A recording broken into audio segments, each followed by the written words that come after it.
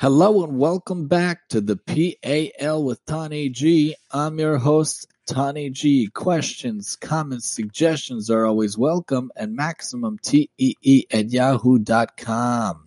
We try to do 4 episodes a week, Bli Neder, Monday to Thursday, focusing on one Mishnah per podcast with some comments and the like woven in from Pirkei Avos Treasury here in the season 2 of the PAL. We're in chapter 3, paragraph 8, Perek Gimel, Mishnah Chet. All the Mishnayos in Pirkei Avos are wonderful. That's why we love to do the show.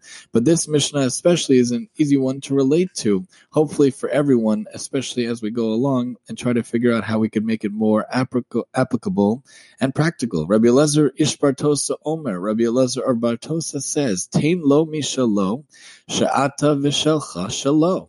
Give him from his own, for you and your possessions are his. V'chein b'David hu Omer, ki mimcha hakol u'miyadacha nasanu lach. And so has David said, King David, who wrote the Psalms, for everything is from you, and from your own hand we have given you.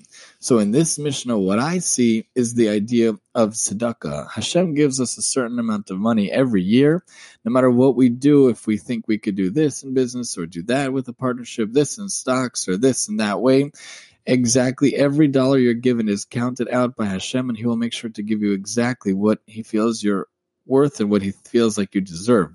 So no extra time or no less time will be taken away or given to your money amount rather than from what Hashem Himself says. So if Hashem is giving us a set amount of money, really everything is His to begin with. So what we have to do is give back from that money to other people who need it. And when we say that it's His, everything is Hashem, we're really like a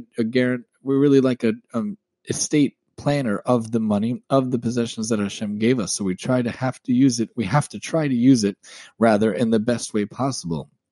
So we know we're supposed to give 10% of money, and some say up to 20%, but 10% is the required minimum. Back in the days of tithes with food, it used to be 1/50th, 1/40th, 1/60th, depending on the type of person, how they look at it. But there is a famous rabbi, I think it might have even been Rabbi Feinstein, but don't quote me on that, who said that not only should you give of your money and your possessions, you should actually give of your time. So not only should we give a tenth to charity, but we should try to give a tenth of our time to tzedakah and chesed and good deeds. And let's go and see what other comments say as well. Rabbi Eliezer Bartoso was a Tana of the 3rd generation, was a colleague of Rabbi Akiva and a student of Rabbi Yeshua from Tavul Yom. He was so famed for his magnanimity that charity collectors actually hid from him out of fear that he would donate his last penny. So what's really nice about Pirkei Avos is the people that said these sayings literally lived the sayings. So they said what they preached and they preached what they said. They said what they meant and they meant what they said. So no one is a better person to tell you how much to give tzedakah than from this Rabbi Eliezer himself, because he literally would give every cent, even the shirt off his back. The Talmud reports that he once met a charity collector while on the way to purchase a trousseau for his daughter. The collector tried to run away, but Rabbi Eliezer accosted him and forced him to reveal the cost for which he was collecting. When told it was for the weddings of orphans, he declared they come first and proceeded to hand out over almost all of his own money. From Tanis 24a. So obviously not everybody's on that level, but we should try to do what we can on our own levels to try to give to other people as much as we can. Give him from his own. You and your possessions are his. Man should withhold neither himself nor his wealth from being used to fulfill the wishes of heaven. All that he has and is belongs to God. Hence he gives not his own, but is merely returning to God what is his. Rav, this is a call against stinginess in matters of charity or expenditures for mitzvahs. Realizing he is spending God's money and not his own, man should give happily and magnanimously. From Erie, there is a saying out there that what you spend on Shabbos and Yom Tov is not calculated in the money that Hashem sets aside for you for the whole year, so that you shouldn't worry about spending for Shabbos and Yom Tov. Some people even say that the money you spend on tuition for your children, which is a big mitzvah of Talmud Torah, also might not be calculated into how much Hashem gives you. So don't worry about tuition. Don't worry about spending on Shabbos and Yom Tov, because Hashem will make sure to get back what you need and what you have to have, and Hashem will make sure to work it all out on your account. All man's wealth is given to him by God for safekeeping. Unlike human depositors, God allows man to use part of the deposit for his personal needs, but the rest must certainly be used only according to the depositor's instructions. From Rav Yonah, God only asks man to give back part of what he bestows upon him from his mishalo. part of his. All one's strength comes from God, yet he demands only part of it back. Spend part of your time at the task of Torah study. God asks of man, all your wealth comes from my coffers, yet I ask that only part of it be returned to the destitute who collect on my behalf. From Ruach Chaim, the Medrash teaches, God says to man, were you able to affix a mezuzah before I gave you a house? Did you have a place for tzitzis fringes before I gave you a garment? From Vayikra Rabbah. Even talent should not be perceived as one's own. If one is blessed from heaven with any talent or ability, wealth, strength, a good memory, artistic ability, music ability, intelligence, he should employ it only for heavenly goals. Ultimately, it is not really his, merely a grant and trust from the source of all abilities and talents from Tiferes Yisrael. We've mentioned this before many times on this show. If you have the ability, you have the talent, you have the capability, you have a passion, a desire, a dream, you have to pursue it.